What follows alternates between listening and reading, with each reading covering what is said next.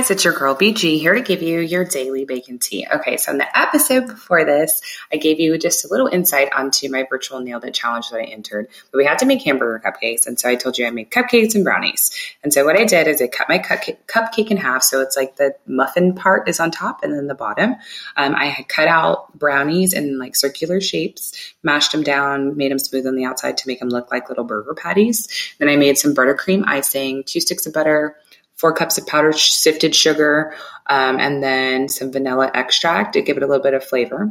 I split those icings into 4 different bowls. I left some white. I made some red, some green, and some yellow.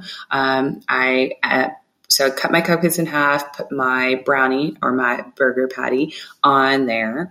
I used like a hair, kind of like monster hair tip for the green to make it look like lettuce and very stringy. I had an angle tip and piped in some cheese. Then I used just a round tip to give it a little bit of ketchup. Put my muffin top of the cupcake on top of that. And then I took the white and piped some little tiny little dots to make it look like sesame seeds, stuck a toothpick through it, and it was so cute, guys. I photo staged it like on a little mini grill. It's like a tabletop grill my husband bought like a while ago that we've never used. It turned out so well, guys. Like, it was very exciting. Look on my Instagram for pictures.